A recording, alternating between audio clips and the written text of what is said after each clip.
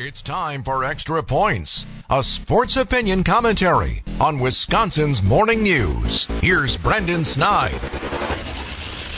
The Milwaukee Brewers are all set for their opening day in Chicago, as you guys just heard, and I just wanted to take some time here to give my thoughts heading in to the new season. First of all, depending on what site or source you choose to use or follow, the Brewers are currently not the favorite to win the National League Central. Almost all odds clearly favor the St. Louis Cardinals, and as much as it pains me to say, that's how I think it will play out too, just based off of the roster moves they have made this offseason. The Cubs are also well improved, at least on paper, yet to be determined how they look going into 2023. The Brewers, on the other hand, they were anything but big spenders this offseason, which, okay, I guess fine, I suppose.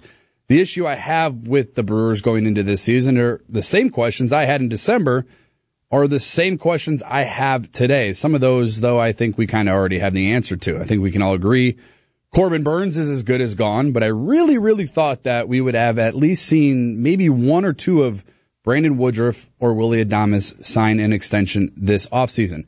So as we gander into this new season, what are some of your expectations for the Brewers in 2023? For me, I'm pretty much torn. I think the Cardinals are very good. I think if you just rewatch the World Baseball Classic and see what Nolan Arenado and Paul Goldschmidt provide for them, they are lethal.